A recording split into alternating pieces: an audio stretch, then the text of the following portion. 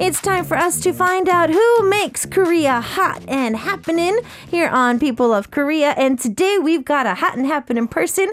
And I don't know, Korea Standard Time, it's a little maybe early. Too late to talk about alcohol, but it's going to be okay for today because we have the wine expert 장홍 in the studio. 안녕하세요. 안녕하세요. 네, 본인 소개 부탁드릴게요. 저는 그냥 자타가 와인 문화전도사라고 부르는 장홍이라 그럽니다. 네. 반갑습니다. 반갑습니다. All right, so he did introduce himself as a person who just likes wine and its culture. And so we've got a wine expert, Changhong, in the studio.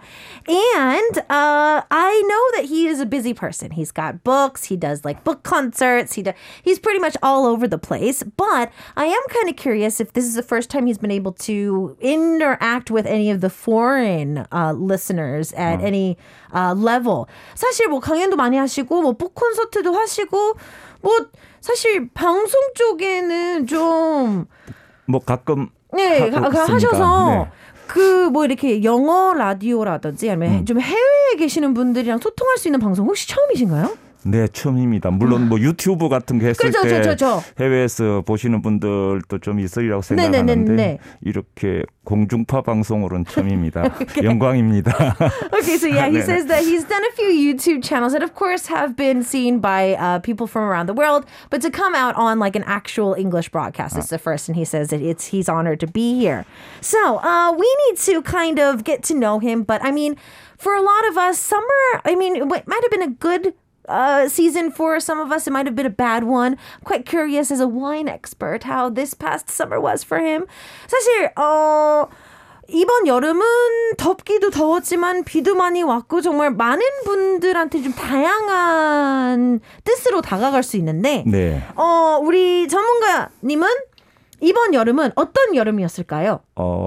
와인과 함께 많이 했었나요? 네, 와인 특히 화이트 와인과 스파클링 와인 많이 축냈고요. 다른 한편으로 와인의 관점에서 보면 특히 유럽 지역에 올해 굉장히 폭염 그러니까요. 네. 그다음에 산불도 많이 나고 네. 해서 이게 포도에 어떤 영향을 미칠까 그리고 올해 생산한 포도로 와인을 주조했을 때 어떤 특성을 지닌 와인이 생산될까 그런 생각들도 좀 같이 했습니다. Okay, so I was asking for our expert what kind of a summer was. I was like, was it spent with lots of wine? And he's like, of course. And so he said he had a lot of white and a lot of sparkling wine this past summer, but he was also trying to think of a little bit about Europe because Europe has also been seeing really huge heat waves. Also, there's been a lot of fires as well. And so he's trying to also think of what that's going to mean for this year's harvest and what that's going to mean for the wine that is made this year as well, because obviously this does mean things for it. 사실 그 얘기를 하셔서 그런데 사실 많은 분들이 그냥 와인은 와인, 약간 그 이상으로 생각을 잘 안 하게 될 텐데 사실 포도부터 시작이 되기도 하지만 땅부터 시작이 되기도 하고 그 연도에도 시작이 되잖아요. 좀 간단하게 설명을 해주신다면. 네, 아마 그거를 총체적으로 한 단어로 요약하면 뭐 영어에도 그런 단어가 없고 불어에도 한국말도 없는데 때루와 때루와요? 때루와? 네, 때루와 이렇게 말씀드릴 수 있겠습니다. 때루와라는 것은 간단히 설명을 드리면 포도를 생산하는 데 필요한 그 어떤 환경? 에코시스템의 총체 플러스 사람의 노력. 재배하는 방법이나 재배를 얼마만큼 정성들이 하는가 등등까지 포함해서 우리는 지금 때루와라는 개념에 넣고 있습니다. 이게 불어에만 존재하는 뜻이군요. 네, 그렇습니다. Okay, so he was telling us, because I was asking, I think a lot of people, when you go to buy a bottle of wine, you don't think past the fact that it's just a bottle of wine.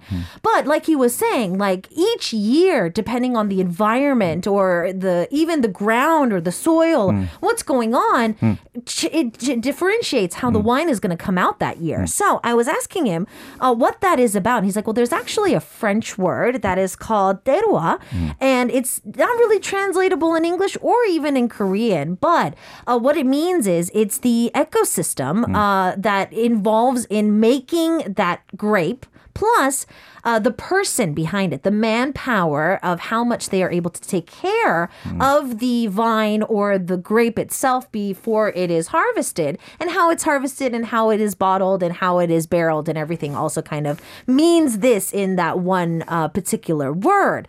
So, I've had the honor to have a friend that I was able to grow up on a winery with, but I feel that a lot of people don't really get that experience. So I know that you've been to many different wineries. Since we're on the process of talking about how wine is made, could you kind of walk us through that? 저는 사실 어렸을 때 친구네 가족이 미국에서 네. 와이너리를 했던 친구가 있어서 저는 그때 당시에는 그게 그렇게 대단한 일인 줄 모르고 네. 그냥 친구 집에 자주 놀러 갔었었는데 네. 땅은 좀 많이 넓고 일하시는 분들이 좀 많고 포도는 항상 많아서 좀 맛있게 먹었던 기억밖에 없었는데 포도를요 아니면 와인을? 포도. 오, 그리고 네네. 어쩌다가 그냥 음료수인 척하고 이렇게 어르신들이 살짝씩 주기는 하셨었는데 그때가 5살 때인가요? 아니요 한 10살?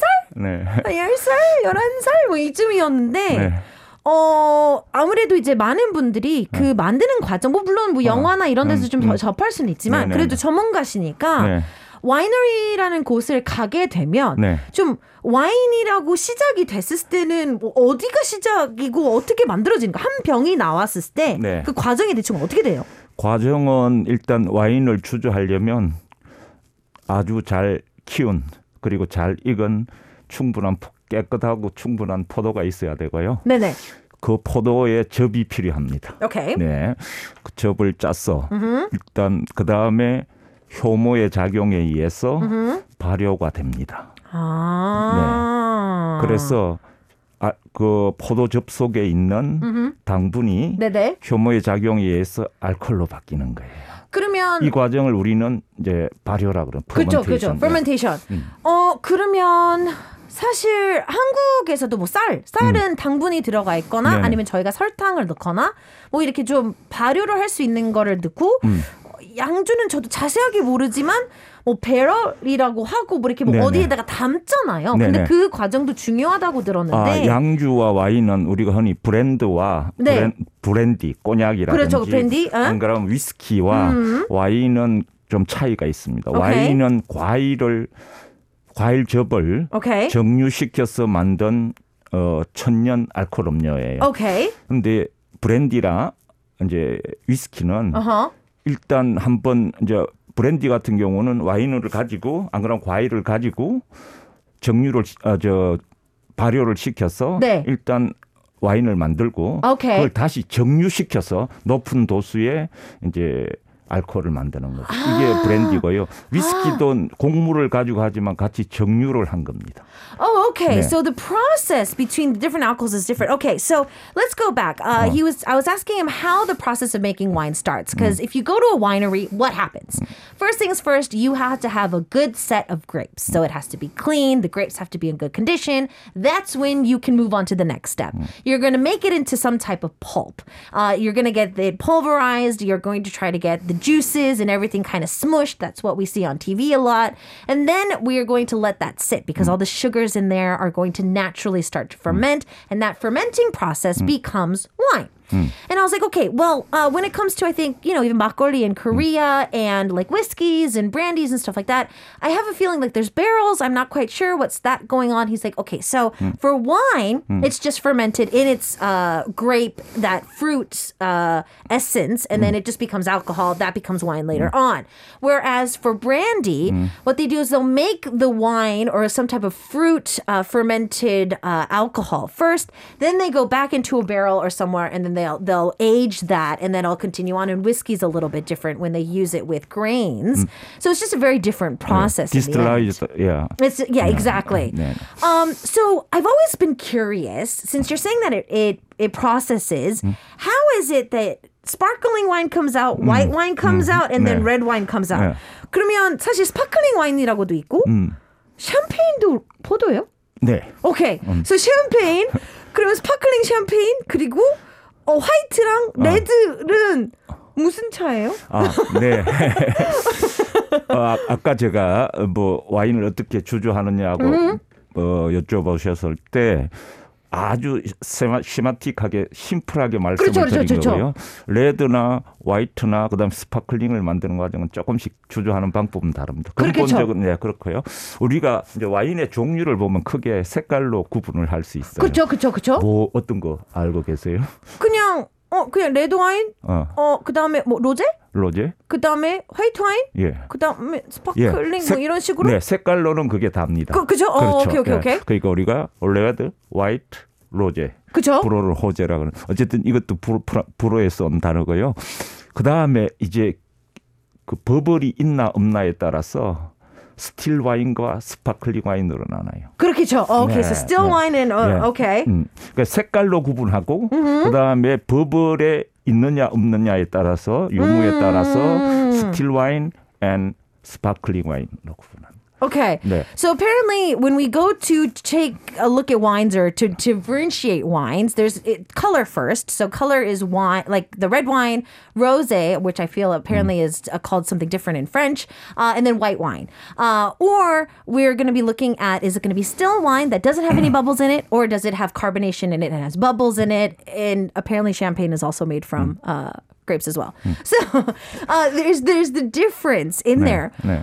그래서 이게 좀 궁금했었어요. 사실 뭐 스파클링 와인을 봤을 때 이제 어찌됐든 포도가 다 달잖아요. 네. 근데 단 음료, 그러니까 단 아이로 시작이 됐는데 어떤 와인들은 달아요. 근데 어떤 와인은 뭐 특히 스틸 와인 중에서는 거의 대부분 드라이한. 되게 드라이하단 말이에요. 네네. 화이트 와인 중에서도 드라이한 것도 많고. 네네. 날아가는 건가요? 어떻게 되는 거예요? 이게 너무 궁금해요. 일단 스파클링 와인은 제가 요것만 잠깐 말씀드리고 네네네네. 스파클링 와인은 화이트 와인을 먼저 만들었어. 오케이. 네, 오케이. 그다음에 다시 당분과 효모를 넣어서 병 안에서 2차 발효를 시켜요. 그러면 발효라는 것은 아까 말씀드렸다시피 과일이나 곡식에 있는 당분이 효모의 작용에 의해서 더 이제 알코올로 변하는 거예요. 그죠? 근데 이게 끝까지 다 하면 드라이한 와인이 되는 겁니다. 그러니까 가만히 두면 그 당분이 다 날아가서 날아가는 게 당분이 알코올로 변하는 거예요. 그렇죠. 이제 먹는 거죠. 먹는다는 표현을 쓰는 것 같더라고요. It eats the sugar. Okay, so he's saying that let's talk about sparkling first. So first you're going to make white wine. And then you have to go through a second fermentation.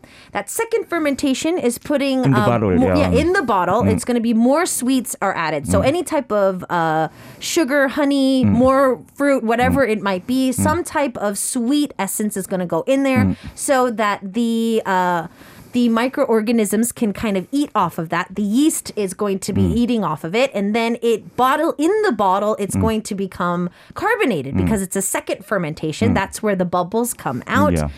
If you leave the essence to be, so if you leave a bottle of wine and you keep leaving it there, the reason why it kind of flattens out or becomes a still wine is because all the sugars are consumed as they're fermenting, and that's what creates the stillness of that wine. Okay. Now I'm super curious about years. 그러면 모든 뭐 술이라든지 뭐 위스키, 브랜디, 와인 막 연도에 좀 집착하잖아요. 약간 연도에 집착하는 거는 제가 알기로는 와인밖에 없습니다. 네. 이게 그러니까 무슨 연도에 만들어진 와인. 근데 사실 저는 그 생각이 너무 든 거예요. 뭐 1950년대 와인, 무슨 와인 이래서 비싸게 샀어요. 근데 사실상 잠깐만, 그러면 우리 아빠가 그걸 50년 와인을 그때 샀으면 지금까지도 계속 그 병에 있었던 거잖아요.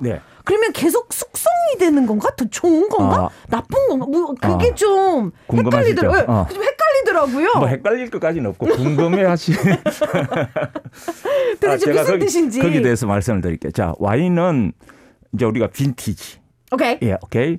그러면 만약에 올해 2022년이잖아요. 네. 이제 좀 지나면 8월 벌써 이제 프랑스 남쪽 같은 데는 이미 하비스트 이제 포도를 시작했을 텐데요. 네네.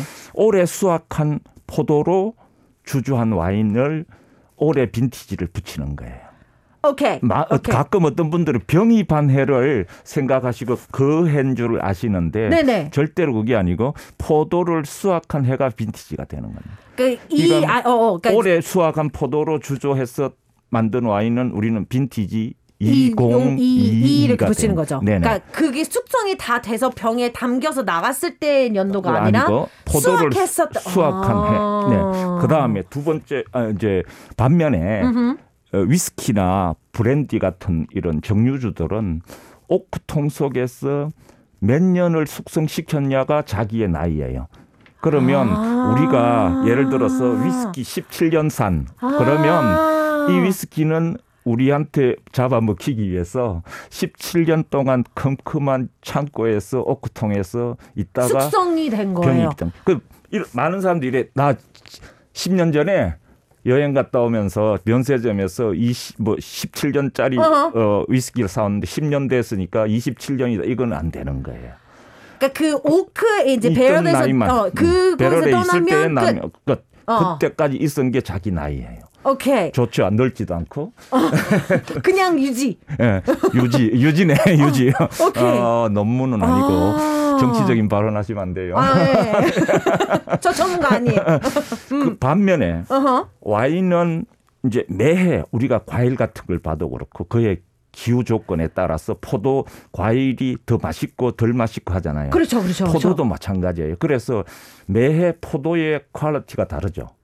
그래서 그러다 보면 그 결과물인 주조한 와인의 맛도 달라지는 거예요. 그러니까 똑같은 브랜드고 똑같은 와이너리에서 나와도 네. 그 해에 우리의 지구가 허락한 맛을 어떻게 할 수 없을 때도 있으니까. 그렇죠. 물론 사람의 노력이나 물론 그렇죠. 요즘은 에놀로지라 그래요. 와인 양조학을 통해서 어느 정도의 결함을 커버할 수는 있지만 그래도 자연의 너그러움과 은혜가 없이는 절대로 좋은 와인이 만들어지지 않는다. 그래서 조금 더 그 해에 그거를 좀 굉장히 중요하게 네네. 생각하시는 분들이 네네. 많군요. 그래서 같은 와인이라도 예를 들어서 2000년도 와인과 4년도 와인은 너무나 크게 차이가 납니다. 그 4년 차이밖에 안 나지만 4년 차이밖에 2004년 건 제가 알기로 썩 좋은 빈티지가 아니라 보르도를 예를 들면 그 와인은 2000년도의 와인과 비해서 퀄리티가 굉장히 떨어집니다. 네. 그렇군요. 네네. 오케이. So. 그리고 요거만 말씀드릴게요. 그 병 속에서 와인은 사람처럼 라이프 사이클이 있어요. 태어나서 네. 죽는 거예요. 근데 위스키나 정류주는 한번 태어나서 17년 살면 그걸로 딱 고정돼 있는데 유지돼 있는데 와인은 코르크를 막아서 보관을 하게 돼도 이게 마이크로 옥시데이션이 생기면서 한 20년 정도 지나면 요만큼씩 내려가요. 그만큼 이제 날아가는 겁니다. 네. 네. 그것도 오케이. 예, 그래서 이제 와인은 모든 와인이 그런 건 아닌데 오래되면 될수록 좋다. 뭐 이런 프렌치 속담이 있는데 실제로 맞지는 않아요. 오래돼서 좋은 와인은 생각보다 작고. 그렇죠. 예, 가능하면. 그러니까 리스크가 조금 있으니까 최대한 그냥 적당한 시기에 즐기는 게. 이제 좋은 오래 보관이 될 만한 와인들, 그 바디가 풀 바디고 뭐 등등 해서 여러 가지 조건들이 있는데 그런 와인들을 그렇다고 아무렇게나 보관하면 안 되고 굉장히 나름 까다로운 조건, 엄격한 조건 하에서 잘 보관했을 때 얘들은 정점이 있는 거예요. 우리 공무원들이 굉장히 똑똑하시잖아요. 그래서 거의 모든 사람들이 먹고 마시는 데는 유효 기간이 있잖아요. 그렇죠. 근데 와인은 그럴 수가 없어요. 어떤 와인은 최고 정점에 오르는 게 1년 만에 가는 것도 있고 어떤 거는 100년이 걸려서 가는 와인도 있고 이러기 때문에 그 머리 좋은 공무원 분들께서도 와인에는 그쵸. 유효기간을 붙일 수가 없어요. Okay. 네. So that's a lot of information, but let's kind of go back. So when it comes to the year of a wine, so let's say he's saying that in the southern parts of France, they're already starting to harvest. So if the minute that they start harvesting, that's going to be the vintage of the bottle. So it's not when it's all fermented and put in the bottle to go to the stores. If the vintage says 2022, it's when they harvested it and then they're getting ready to process that particular grape or the wine. So that's where the vintage comes from when it comes to a bottle of wine. Now, when it comes to whiskeys, so let's say the whiskey says, oh, it's a 17-year something, something, something. He's saying that what it does is it'll ferment, and then that second fermentation or that fermentation where they go into the barrels, then it'll be sitting in a deep, dark cellar for 17 years, not seeing any light. That's where that comes out. And so he was saying that when it comes to the bottles of wine that we have, most of the time, even though now science has gotten a lot better and they've been able to kind of go against what Mother Nature feeds us. And, you know, people have been able to try to make a certain brand of wine as consistent as possible. The wine itself actually is not something that necessarily ages in the bottle. So let's say you bought a vintage like 1950 wine and you're trying to drink it in 2022. If you didn't really take care of it the proper way, then you might not want to enjoy it. Why? He's saying that for a lot of whiskeys, they kind of continue their aging, so to speak, within the bottle, and even after you open it sometimes. But wines, it's a little bit different. They're born, they're fermented, and they're put into the bottle. And even if the corkage is great, even if it's a great company that is, you know, trying to make sure that it doesn't, you know, evaporate, slowly your wine is going to start evaporating. So if you have an old bottle of wine that you didn't keep in a wine cellar, you didn't keep in the perfect situation, it's not a heavy body. Apparently there's a lot of different other reasons to be able to keep a bottle of wine for a longer period of time. It's not going to necessarily be the best quality to enjoy. So he's pretty much saying if you're going to have a bottle of wine, even though it might have been expensive, don't try to put it in the cellar and keep it there for 10 years and like, oh, I'm going to open it on a special day. Try to enjoy it as fast as possible because you never know. Very slightly, you might be losing a little bit of that wine. And if air touches it, it's also going to take a difference on the quality of it as well. And we also hear that it looks like that when it comes to the different types of qualities, even though there's no expiration date, how you carry a bottle of wine is going to be important. We've got a lot of questions coming in from our listeners.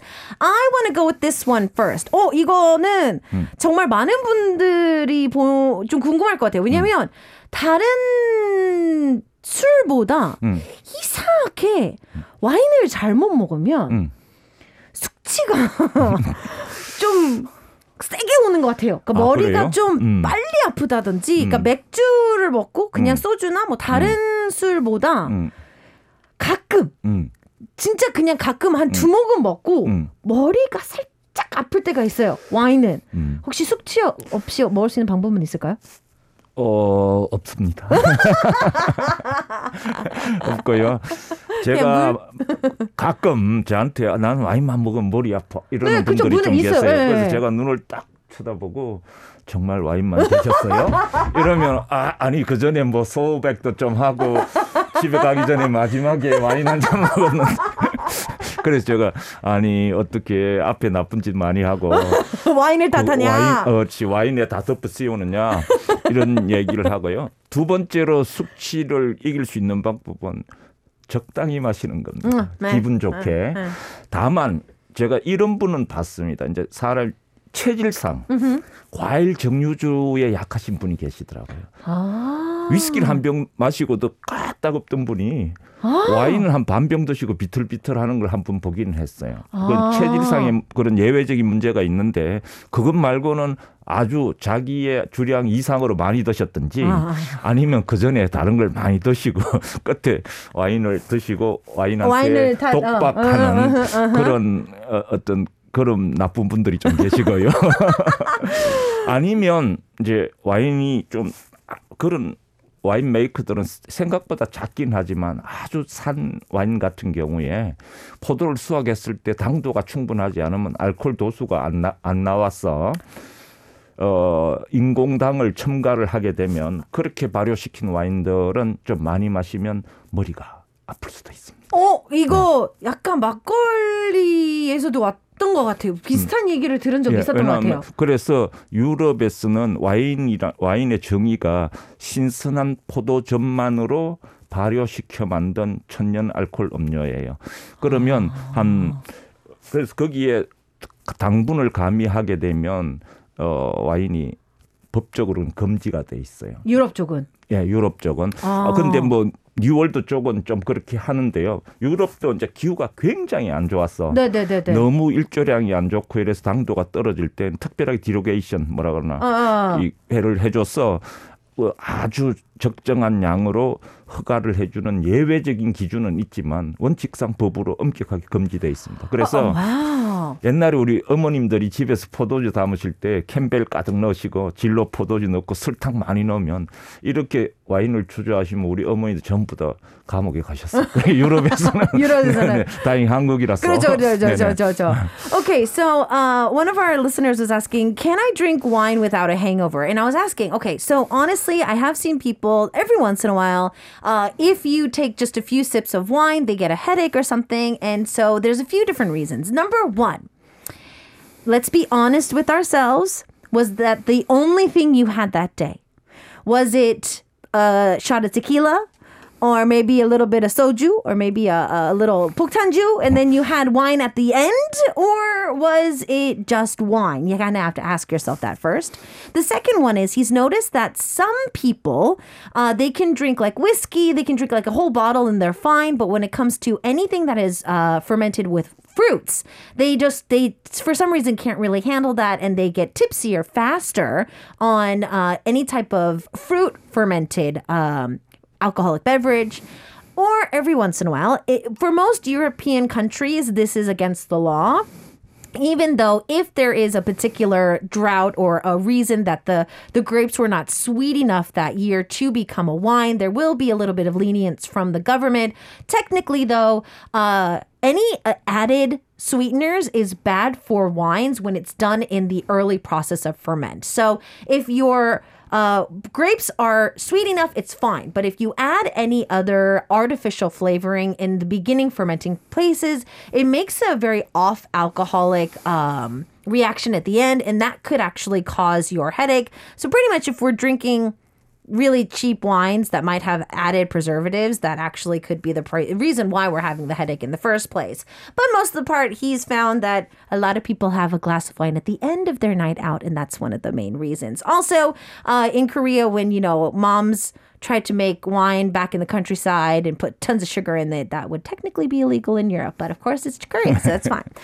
Okay, Paulina asked a really interesting question about why can sparkling wine not be called champagne? 네. 샴페인이랑 스파클링 와인의 차이점이 뭘까요? 일단 우선 여기 신윤호님께서 여러 가지 많은 응원 메시지 보내주셔서 감사드리고요.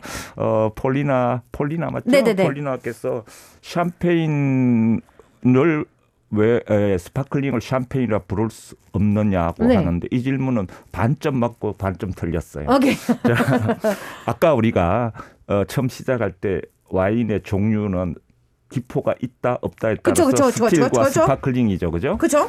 스파클링 와인은 기포가 있는 모든 와인을 스파클링이라고 부를 수 있습니다. 오케이. 그러면 샴페인도 기포가 있으니까 그 범위 안에 들어갑니다. 오케이. 단지 스파클링 와인이라고 해서 거품만 난다고 해서 다 또 샴페인은 아닙니다.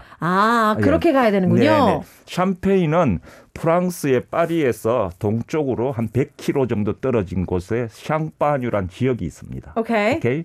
그러면 이 지역에서 생산되는 세 종류의 포도 품종, 피노누아, 피노머니에, 샤흐도네만 가지고 이 샹파뉴 지방의 전통적인 방식으로만 주조했을 때 우리는 샹파뉴라고 부를 수 있습니다. Okay, so 그 밖에는 스파클링이죠. Okay, so Paulina, champagne falls into the category of quote-unquote sparkling wine because it is a wine that has sparkles in it, so carbonation. But not all sparkling wines can be champagne. So champagne has to be coming from France. Chabagnon, right? 샹파뉴. Champagne. I do not know French. 리전 샹파뉴. It's a region in France, and that's the only place that champagne can be released with the 3 different types of grapes that we see on the bottle of champagne. And that is why that champagne and sparkling wine is different. Another one. Is there a difference between honey wine, just wine, like grape wine and other fruit wines? 이거는 그냥 와인이랑 다른 과일이랑 그냥 이렇게 와인이라고 불리는 다른 와인들 그리고 허니 와인은 같은 건가요? 다른 건가요? 어떻게 되는 거예요? 이제 와인이란 어원을 보면요. 이게 산스크리트 베나라는 데서 왔어요. 오케이. 베나에서 뱅, 파인, 와인, 비노, 비눔, 에세트라, 에세트라. 오케이. 그래서 아마 차, 티처럼 그 측면에서 이게 베나에서 왔다는 게 너무나 잘 이해가 되는 그런 와인에 대한 단어예요. 오케이. 근데 그 당시 베나는 아마 인도 지역에 있는 산에서 나는 과일과 나무나 뭐 과일 열매나 나무 뿌리 같은 걸로 이렇게 만든 음료라고 추정이 돼요. 그래서 어원적으로 보면 베나는 그것도 뭐 굳이 포도로 주조하지 않아도 되는데 이게 이제 유럽으로 넘어오면서 이제 와인은 포도로만 주조를 했고요. 아직도 그렇지만 이제 독일 같은 데는 애플 와인, 그러니까 사과 와인 뭐 이런 것들을 와인을 써요. 우리도 막걸리 같은 거 라이스 와인이라 그러고 그렇죠. 뭐 복분자 이런 것도 쓰잖아요. 그래서 이거는 유럽적인 정의는 아까 제가 말씀을 드렸잖아요. 그렇죠. 신선한 포도즙 그렇죠. 만으로 발효시켜 만든 천연 알코올 음료인데 나머지 것들은 다 유럽 말고 다른 지역에서는 뭐 그걸 라이스 와인이라고 쓴다고 해서 누가 뭐 제재를 할 수는 오케이. 약간의 앰비규어스한 그런 그렇죠. 느낌이 있습니다. Okay, so Aaron, for your question, wine apparently kind of got its start, they feel when it comes to the word vena, and apparently it comes from the Indian area of Indo where they say that they used to have, the word kind of goes back in history as using fruits off the vine of something to, make a beverage. But as it kind of went through the ages and whatnot, they were able to see a little bit of a difference in the name. So in Europe, wine means pure grape fermented alcohol. No added preservatives or anything like that. It has to be pure grape alcohol. But obviously, we call makgeolli rice wine. Like, the word wine is kind of like tea. These days, it's kind of been broadly used. Can we say it's the same thing? Kind of, sort of, not really. So it's the same, but if we're talking about, like European wine, it's just 100% grapes. So I guess that would be the difference. So many questions to answer. So, Aaron, to answer your question, apple vine or apple quote unquote wine is considered wine. Is anybody going to say it's not? It's kind of like Korea's calling fish cakes, like omuk fish cakes. It's not like a sweet cake, but no one's going to really say anything about it. So that's kind of the it is alcohol, but to call it quote unquote like legit wine, it's a little bit different. All right. So, Yuno님 was asking, do you make cocktails with the wine that you drink? 혹시 와인 칵테일도 하시나요? 네, 뭐 가끔 저런 경우가 있습니다. 물론 뭐 너무 잘 알려진 상거리라든지 뭐 안 그러면 도고른 글릭바인이라고 불어로 뱅쇼, 뭐 이런 것도 있지만 그것 말고 다양하게 뭐 조금씩 다른 음료랑 또 카나디안 드라이 같은 거랑 살짝 넣는다는. 저는 약간 여름에 이제 좀 가격이 저렴하고 탁하다 그럴까? 와인이 좀 무겁게 느껴질 때 레드가 저는 얼음 덩어리 하나 정도 넣어서 마시면 훨씬 그래요? 괜찮더라고요. 예, 저 개인적인 거고요. 이거는 뭐 와인이 물을 안 타고 마신 지가 생각보다 오래되지 않았습니다. 진짜요? 네네네. 고대 그리스와 로마에서는 문명의 척도를 와인을 그냥 마시는지 물을 타서 마신 걸로 갈랐어요. 대박. 근데 그냥 마시는 사람이 문명인일까요? 야만인일까요? 물을 타서 마신 사람이 문명인일까요? 야만인일까요? 퀴즈. 어렵다. 어렵긴 하죠. 50% 확률이 있잖아요. 그렇죠. 후자. 그러니까 고대 로마나 그리스와 로마 시대에서는 와인에 물을 타지 않고 마시는 사람은 정말 개똥상놈처럼 취급했어요. 야만인. 아 진짜요? 네네. 그리고 그 시대에 유일하게 그렇게 마셨던 사람이 골루아족들이에요. 지금 프랑스의 조상들이죠. 와우. 보통 와인 양의 한 4배에서 8배 정도 물을 타서 마셨다 그러고 심지어 어떤 4배에서 8배요? 예, 심지어 어떤 자료를 보니까 그리스에서는 바닷물을 타서도 마셨다 그래서 제가 한번 해보니까 정말 못 마시겠더라고요. Wow. Okay. So it looks like that cocktails are something that he likes to do every once in a while. If the red wine he's drinking during the summer feels a little too heavy, he'll add like 1 or 2 ice cubes in there. And I was like, wait a minute. Ice cubes in wine? He's like, oh, actually, water or ice cubes in wine is something that only recently has not become quote unquote fashionable. Apparently in ancient Rome, there was a saying to figure out if this person was civilized or not by how they drank their wine. So sometimes they would mix water 4 to 8 times the amount of wine. And that was kind of like the elite thing to do. It seems that is how they were able to settle that. But if you were somebody who was quote unquote uncivilized, you would end up being the person who just drank wine the way that we drink wine for today. That's actually very interesting. Okay, we're running out of time. No. Cece was asking, is there a length of time that wine cannot be stored for? Will it go bad if a certain period of time? 와인 보관에 대해서 좀 중요하다고 말씀하셨는데 네. 혹시 와인을 잘못 보관을 했을 때 버려야 되거나 뭐 그런 거는 있는 건가요? 맛이 많이 떨어지겠죠. 그러니까 맛만 떨어지는 건가요? 아니면 아주 온도가 높은 데서는 30도 이상 되는 데서 와인을 일정 기간 이상 보관을 하면 그 아주 유해성 가스가 발생을 한다 그래요. 그게 발암 물질이기도 하기 때문에 이제 그런 문제들은 있을 수 있습니다. 네. 그래서 여기 아까 누가 질문하셨죠? 세세지요. 예, 세세지 분이 질문하셨는데 와인의 보관은 이게 간단하게 말씀을 드릴 수가 없어요. 아까 제가 말씀드렸다시피 그쵸. 이거는 어떤 와인은 그냥 이제 와인은 라이프 사이클이 있어서 태어나서 정점에 갔다가 그 다음에 돌아가셔요. 이렇게 거의 돌아가실 때쯤 된 아주 오래된 와인을 마시면 좀 짠해요. 아무 느낌이 없습니다. 거진 물 같아져요. 네. 오케이. 네, 그래서 이 정점이 언제냐는 어떤 와인은 1년 만에 정점에 가는 와인도 있고 어떤 와인은 실제로 좀 몇 년 있었다가 어떤 와인은 100년 정도 기다려야 되는 와인도 있고 이 레인지가 너무 넓어서 그리고 어떤 상태에서 보관하는지 그리고 똑같은 와인이라도 아주 포도가 좋은 그레이트 빈티지일 때는 보관을 훨씬 더 할 수 있고 아주 그레이트 빈티지가 아닌 평범한 빈티지일 때는 보관 기간이 짧아지고 그래서 딱 말씀을 드릴 수가 없습니다. 네. 이렇게만 제가 말씀드릴게요. 일반적으로 여러분들이 마트나 샵에서 사시는 와인 5만 원 이하짜리 와인들은 스파클링은 40은 바로 드시고 가능한 제일 빨리 화이트는 1, 3년 안에 드시고 레드의 경우도 5만 원 이하짜리는 5년 안에 드시는 게 가장 바람직하다 이렇게 생각합니다. So it says that it's really hard to say if it's in a place where it's over 30 degrees Celsius for a very long period of time, harmful gases come out, so do not drink it. But if you're, trying to keep it in a cellar or, in a rightful place, it's really hard to say because some wines, it might take a year to hit its peak in flavor. If it's a quote-unquote dead wine, then it really does have nothing to it, has no flavor. It feels like it's almost water.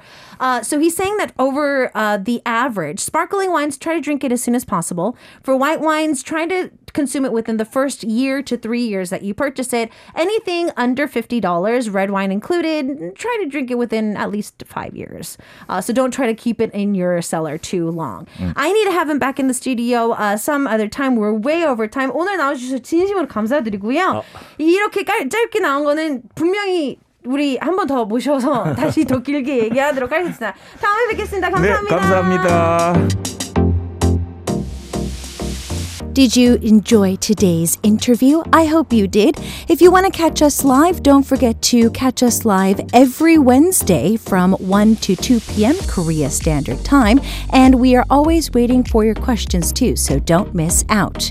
If you missed the live broadcast, you can always go back and check out our VOD service and our AOD service through our homepage or our application that is free. Don't miss out on power interviews with yours truly, DJ Isak, every Wednesday.